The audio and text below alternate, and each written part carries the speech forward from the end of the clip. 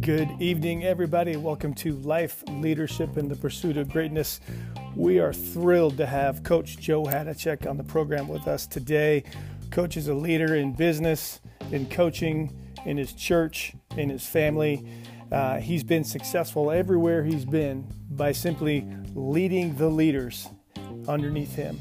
It's a challenging job, but one that Coach Hadachek takes very seriously. We can't wait to hear what he has to say today, and we can't wait to get started. Here we go. Good afternoon, everybody. Welcome to Life, Leadership, and the Pursuit of Greatness. I am sitting here not in studio, but it sounds like it, with Coach Joe Hadachek. We are honored to have him.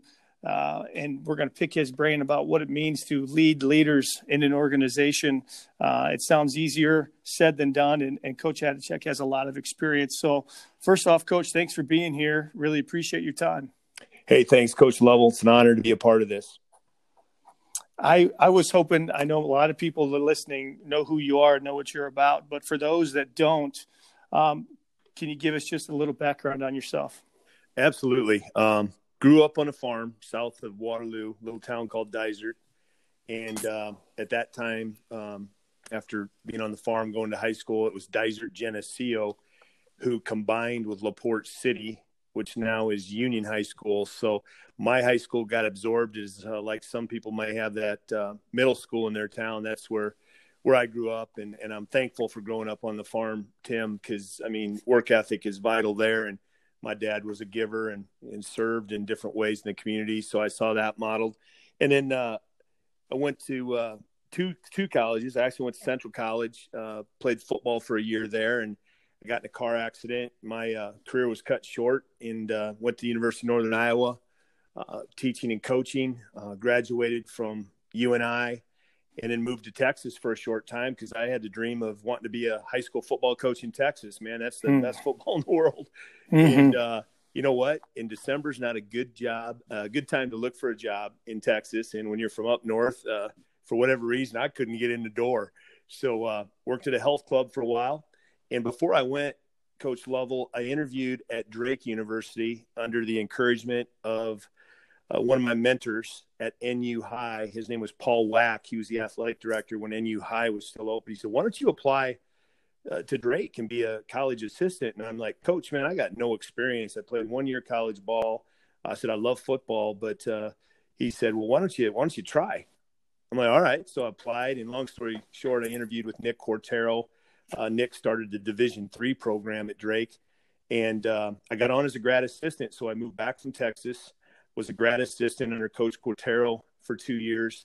And then one of our full-timers moved on, right place, right time, became a full-timer at Drake. So I had over 10 years at Drake University, very blessed to be in Des Moines, great institution, went through the Division III to 1AA non-scholarship transition, and then applied it to Buena Vista University, got the job there. And my second, third year there, I loved it. I'd probably still be there, to be honest with you. Running your own program, if there's any head coach, that has special blessings as well as special challenges. But I had a desire in my heart to coach my own boys, and that came out of the vision of doing something else, and got involved in direct sales, a company that I'm no longer associated with, and it took me out of the door to be full-time at home and allowed me to be a full-time coach. So for 30-some years, I've been coaching in some demeanor, whether it's youth football, which I had a chance to do that with my sons for 7 years, and probably the most fun I've ever had. I know that's kind of under scrutiny right now, but if you ask my boys what was the funnest football you ever played, they'd say youth football. And then the door opened at Union. Aaron Thomas and I had a chance to connect, and I started coaching at Union when Coach Hubbard left and went to Waverly Shell Rock, and had a blessing of being at Union for 13 years.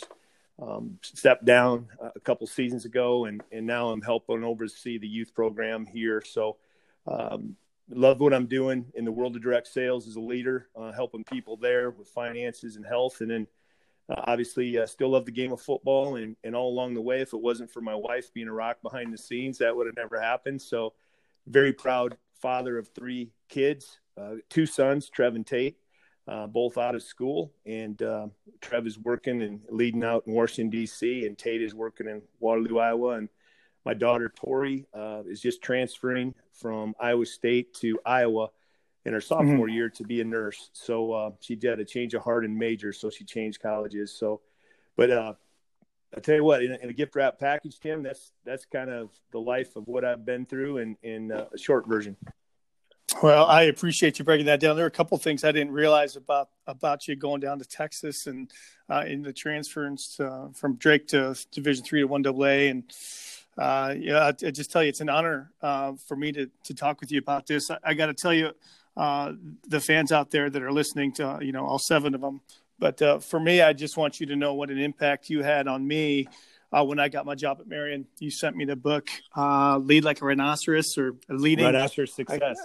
Rhinoceros Success. Yeah, sorry. And I got it next to my bed, and I shouldn't remember the name. But you wrote a note in there, and I just tell you what an impact that made on me, knowing that I had support from someone who'd been around and understood what it takes to mentor and to lead. And I've never forgotten that. And I've always valued our friendship, and I value your mentorship, and I appreciate the time that you're going to give us here this afternoon. So, when we're talking about leading an organization, talk about some of the things that you look for when you're bringing people onto your team.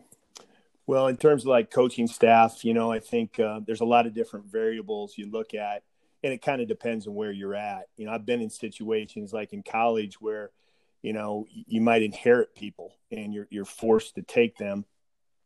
Maybe with a window, if it doesn't work out, we can make a change. And then I've also been in a situation where you've got to recruit them, and I think in the high school situation, let's be honest, you might have a little bit of both. But I always feel this, Tim, I'll take a guy that wants to learn and has the heart to be teachable and has work ethic and a strong desire over knowledge. I've seen it work not in a very good manner, where knowledge is the best asset somebody has. And you may be as smart as heck on the board, but you can't communicate it on the field. So as far as, trying to recruit leaders or help develop leaders, within the confines of the football staff or even the business field, it's the same way. I mean, I work in a volunteer army. So, you either want to or you don't want to. And the sport we coach is volunteer too. You don't have to be out there. You're not getting a scholarship to play. So unless you're at obviously a higher level. So those dynamics all play a role, I think, when you're looking for leaders. But the bottom line is, can you trust somebody, in terms of giving them an assignment? Are they going to follow through with it? Are they going to be loyal to your philosophy of what you want to do? And what's their commitment level like? Coaching is a tough profession. You're not going to look at the dollars you're making, and that's the reason you're going to do it. If you just want to be there on Friday night or Saturday, you're looking at the wrong profession, because it takes a lot of work behind the scenes. And, I had a basketball coach that was very, very successful, and he said, "Man, you football coaches are crazy. You only get 9 opportunities." And I said, "Yeah, you know what? I love that. I love that. Where, all these other sports, you get all these other opportunities, and you know what? You lose your opener, and it's like, man, I don't know if we're going to make the playoffs." Well, right. What? I chose that.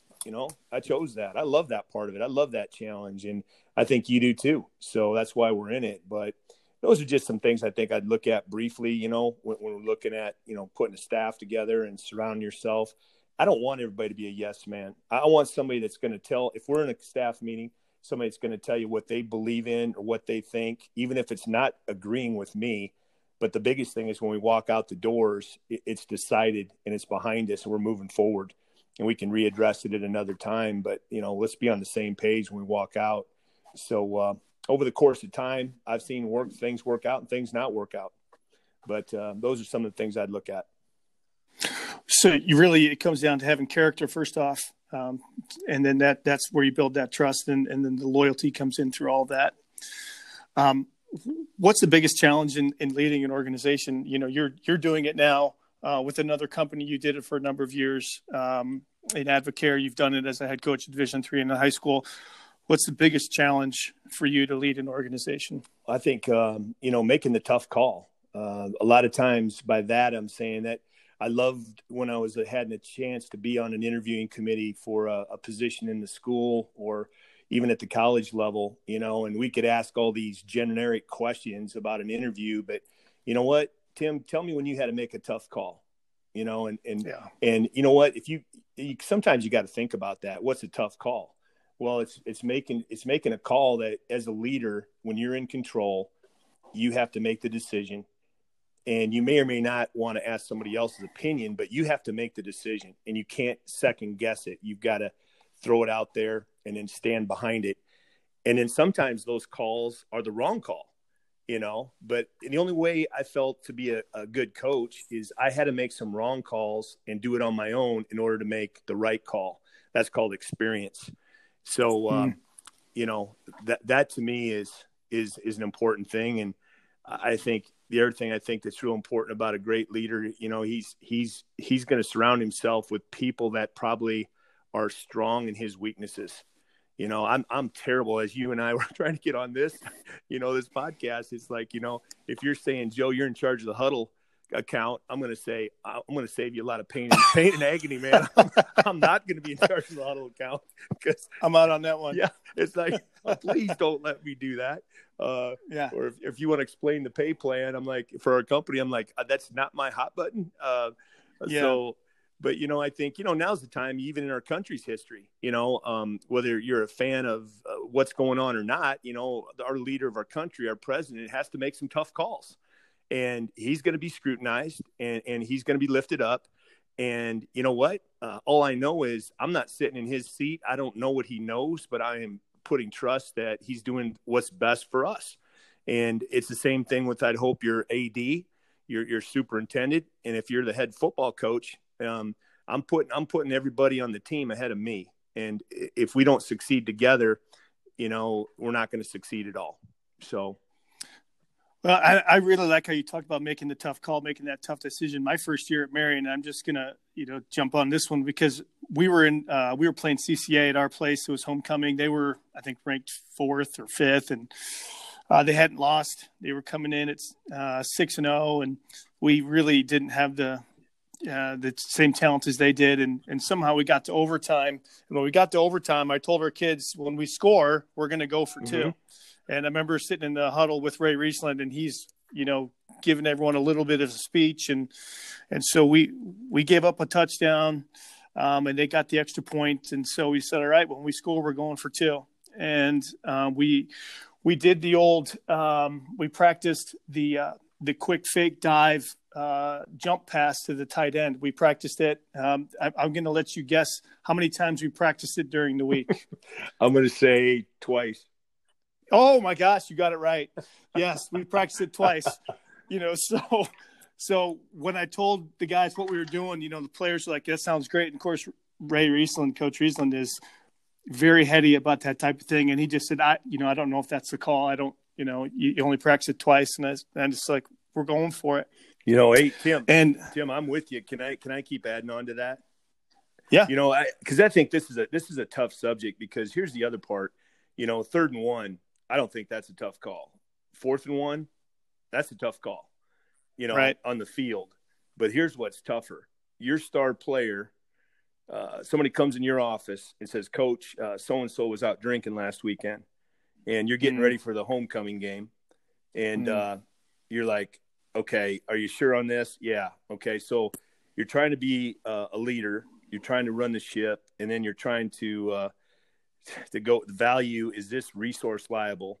Because today I feel this is prevalent more than ever, of kids getting thrown under the bus for behavior. And then whatever the policy is, okay, 3-game suspension, 30%, whatever it is, there's really no gray area. It's all or nothing.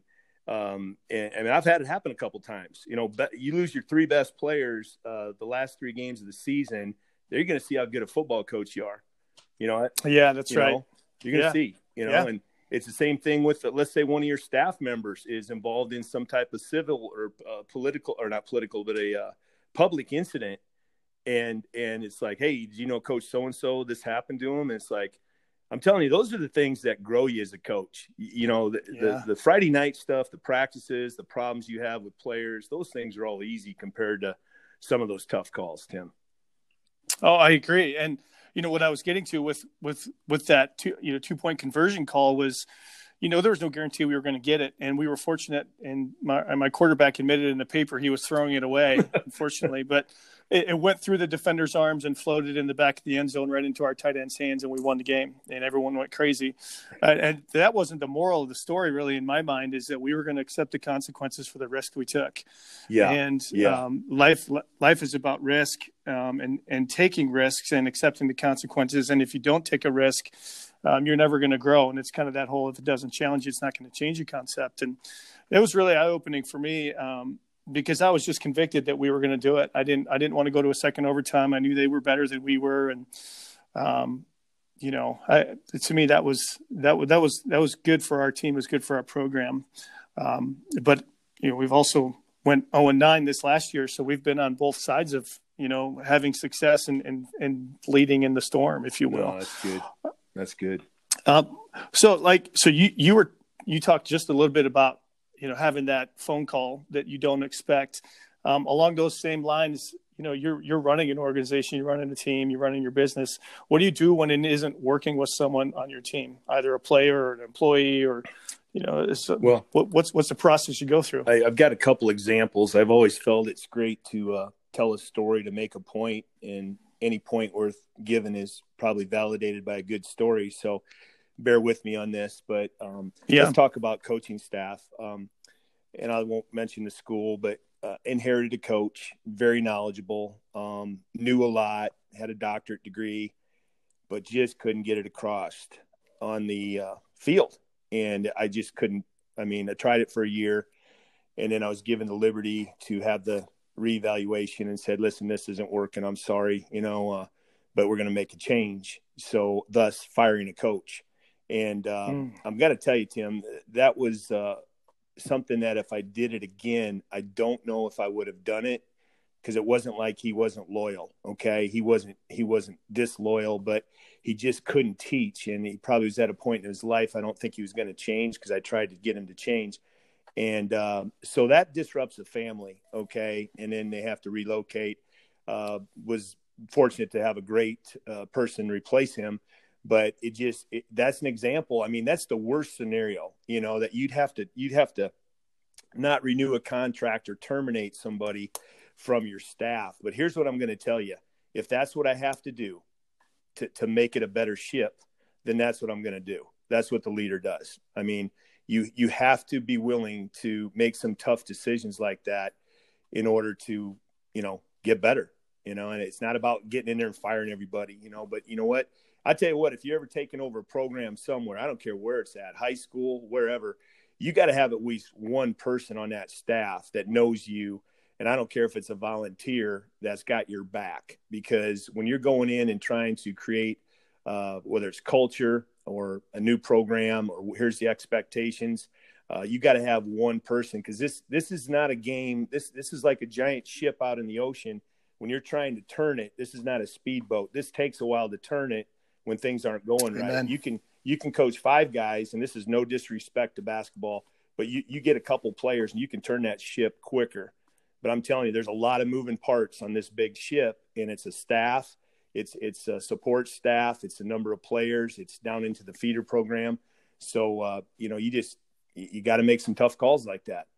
So that's the situation with the staff member. Now let's talk about players. I think we're doing a disservice to our players if we're not teaching them leadership in the process of us coaching football.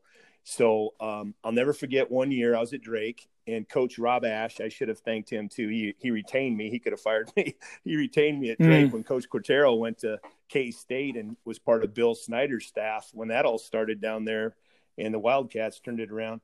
But he goes, Joe, I'd like you to, you're doing the strength program too. So why don't you go out to this clinic in Nebraska and learn from Boyd Epley? So I go to this clinic. I drive out to Lincoln, Tim, and I got my notepad ready. I got my recorder ready. I'm sitting down Boyd Epley, who was the first real true strength coach. Mm-hmm. And he's talking about a discipline system. And I'm like, I'm here to learn about strength and conditioning. And he's talking about some unity council.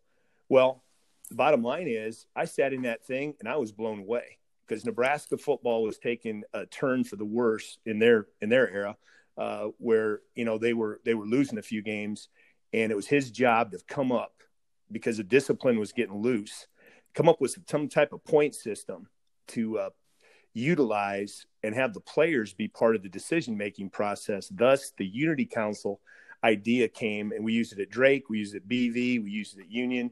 And I'll give you just the Reader's Digest. If anybody wants to know more, I can send you the information, Tim. But you're going to have representatives from every class, and the seniors should have the most. Let's say they have 4 or 5.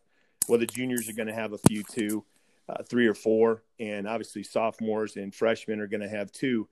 But you want to make sure you have an odd number. You don't want an even number in case you have to vote. You don't want to have 14 or 12 or 16. You want to have an odd number.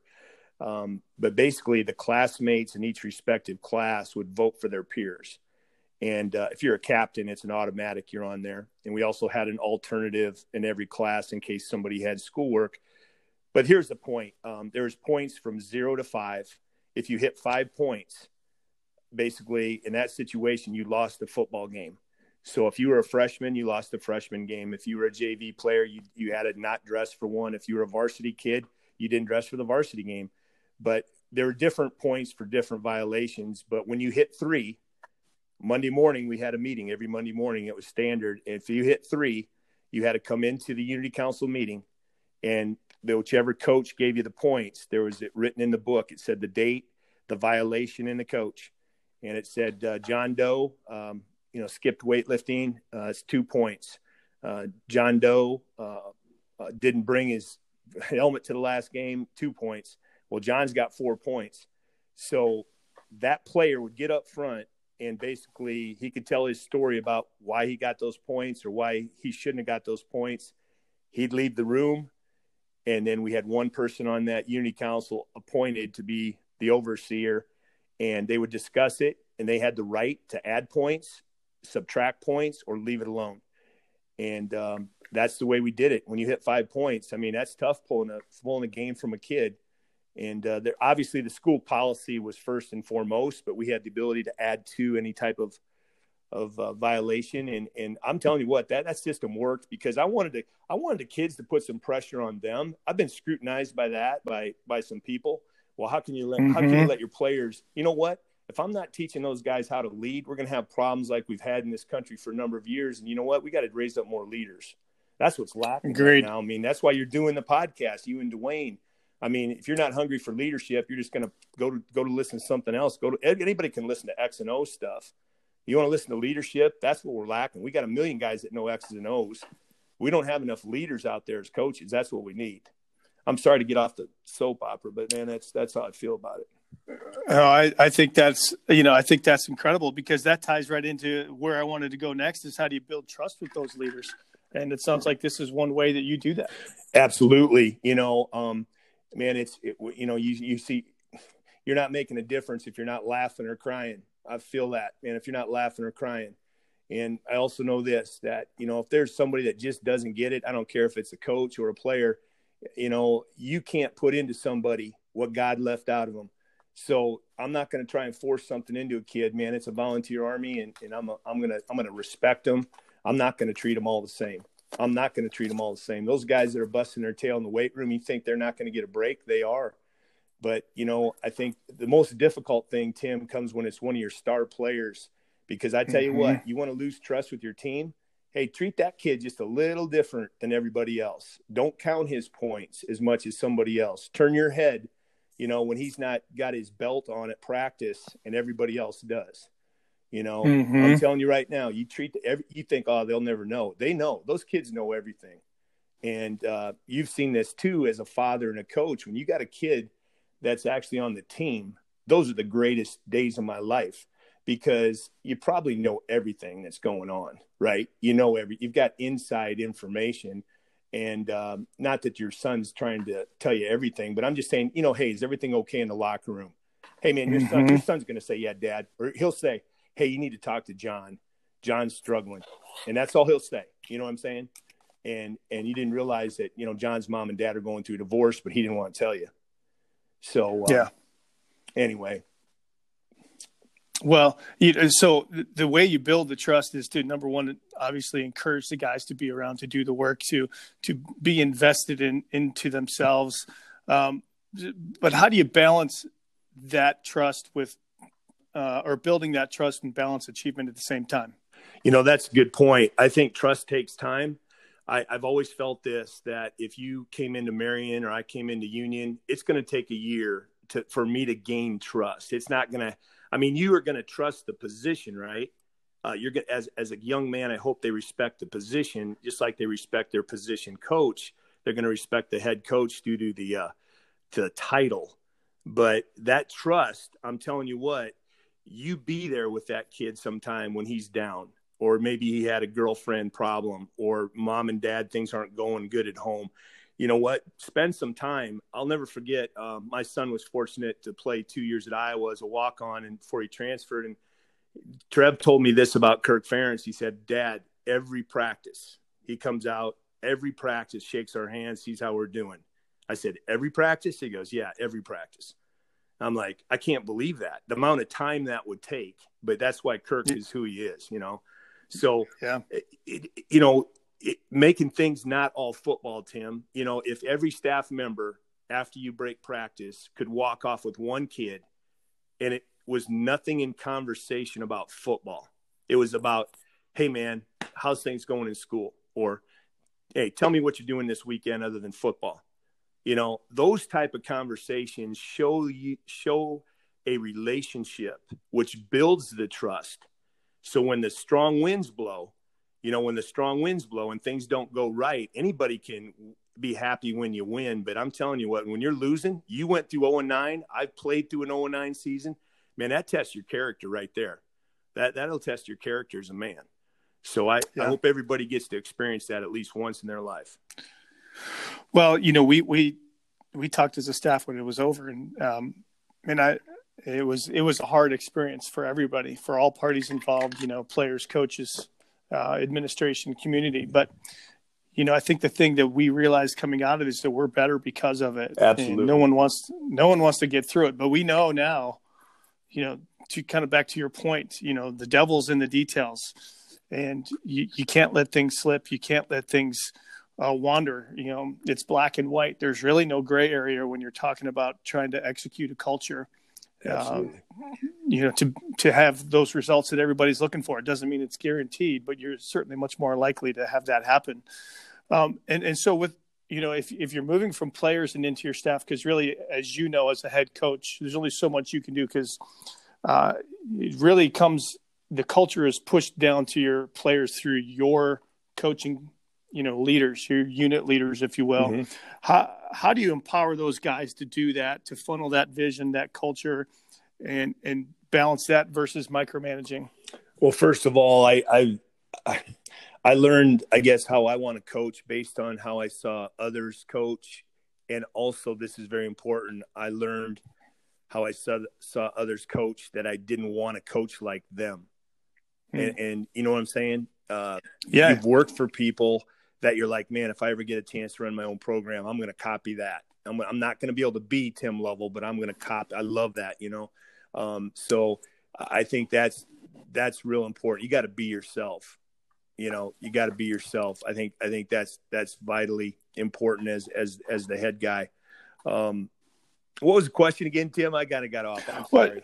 No, you're good. It's just empowering those guys to funnel your culture down instead of micromanaging. Yeah. That's my favorite topic, because, I think as a new head coach, you want to do everything. You want to watch over the shoulder of the D coordinator, and maybe the O coordinator. Maybe you're calling defense, offense, and special teams.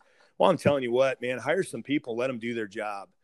Just like we talked about earlier, if they make some mistakes, guess what? If they're a good coach, they're not going to make the same mistake again. So the micromanaging, I think I've felt like that before. It drives me nuts. If I'm hired to coach the offensive line for Marion High School, I'm hoping you tell me what plays you're running. Coach, let me block it. And if there's a question on technique, I want to sell you on why it works. And, if for some reason you don't like it, I'll do it your way. But, you hired me to be the O-line coach. Let me coach. And I think I've seen staffs lifted up by that. because you just grow coaches. I mean, you grow coaches, and when you got more, you got ownership, right? You got ownership into their position group or into their segment, and pretty soon leadership happens because of that. Okay, now I'll tell you this: I don't want to fake. I don't want to. I had this happen once. I gave a young coach some responsibility, and he called a block punt up at Luther College, and I didn't want a block punt on, and our block looked like our safe, and he hit the punter, and I didn't come unglued then, but I ripped him a new one after the game, because you don't ever call a block, unless you run it to the head coach. So the empowerment thing is huge, but there's a fine line on some of the big calls where I think that most guys want to be involved in that. And then this is the last part, Tim, of it. I'm never going to get on a coach in front of the team on the field. I'm never going to question you. We may disagree on something real quick. I'm like, hey, you know what? After practice, we'll handle it. So I don't ever want to demean a coach in front of anybody, because I think players love that, because they're loyal to their coach. They're loyal to their position coach. And you probably have more of that in college, where you're just an offense or defensive guy, and it becomes ugly in preseason because you're sick of hitting each other. But so I think that's important. And then I think the players feed off of that. So how I or you as a head coach treat the assistants is how the assistants are going to probably treat the players. And that whole culture thing is a thread of DNA that runs through the whole program. Yeah, I can't wait to have you follow kind of what we're going to be doing this year. One of my assistants I brought on from Glenwood sold us on a coaching model we're going to use this year. We're going to have every coach be a one position coach, 9 through 12. And so my defensive back coach is going to be, I've got 4 defensive coaches. I got 5 offensive coaches. And, I've got Travis Stearns is going to be our D coordinator. We got a D-line coach, Coach Ray Riesland, and then Brad Paulson's our defensive back coach, and then Henry Martins is our linebacker coach. And so if you look at that defensive side, those guys, the first half are going to be with the varsity defense, while me and the offensive coaches are going to be with the 9-10 kids on the offensive side, and then we're going to flip. And so the goal in my mind is to do exactly what you just talked about, to have our coaches build into those kids for 4 years. So it's, the language is the same, the wording, the enthusiasm, the concepts are the same. So when that kid gets to be a senior, he's got so much trust in the coach that he's been working with for 4 years that, they're going to run through a brick wall for him. And then obviously I'm just kind of letting everyone do their job and staying out of the way. No, I love it, Tim. That's all we did. All but 1 year at Union. I did it the same way, because I agree with you 100%. You're going to love that, because you become an expert in your position, and you're doing it. Doing it 24/7. Yeah, and so like when I met with my offensive guys today, I told them, listen, the reason we're going to be so particular about this is because ultimately I'd like to pass this on to you guys. I'd like to be able to have you guys call the offense, because you're going to be moving on at some point, and you've got to know how to do it. And the more we are in sync together, the better off we're going to communicate with the kids that we're leading. And Absolutely. So, that's the biggest piece to me. Good for you. Well, not about tooting my own horn. It's just really more emphasizing kind of what you're talking about, which affirms in my mind, again, why, this podcast is just so helpful for so many people. But if it's just for me, I guess that's good too. But, as we wrap up, first off, I just got to thank you for your time and your thoughts. And I know you're super busy with everything you have going on. Is there anything that you feel we left out in terms of leading people underneath you? Is there anything that you wanted to wrap up or finish? No, I think just 2 things I'd just add to it, Tim. And first of all, I want to thank you and Dwayne for coming up with this concept. And every coach like you has got his hands full, but you put out a free service to help grow the profession, and more importantly, grow the men that are behind the profession. So, my hat's off to you. I just feel Thank this way about leadership, that if I've always felt that feedback immediately, if a coach is doing something wrong, I'm not going to wait to the end of the year to do an evaluation and go, well, in the second week of the season, you started doing this. I mean, to me, I'm going to do immediate feedback. I would expect that from my assistants to me. And if they saw something that, hey, coach, this is really hurting us, I just want to tell you, I'm going to have that open door. So I just think immediate feedback on fixing problems. And the second thing is, you know, and I know you do this already, but man, if I read something or I listen to a podcast or I go to a clinic and I find something that's going to help our staff, man, I'm going to share that wealth with them and say, hey man, you got to pick, like you said, that rhinoceros success. Well, if you want to wake up every day with the right attitude outside the Bible, that's the book that does it. So, you know, it's like, you know, what you feed your mind and read and listen to and associate with, that's the key to your future. So if you're not growing, you better find a different circle to hang out with, because you're not going to raise your level at where you're currently at. So that's all I've got to add, brother. I appreciate you and love you, man. Hey, I love you too. Well, if you've enjoyed this episode, please rate, subscribe, review on Apple Podcasts or Google Podcasts, Spotify, or wherever you find these podcasts. We are honored to have spent the last 40 minutes with you guys talking about how to lead the people underneath you on several different levels. The bottom line is you got to be able to make relationships to build trust with character-driven people, and that's what it's all about. So let's keep pursuing life, leadership, and greatness in everything that we do. Thanks for tuning in. Have a great evening.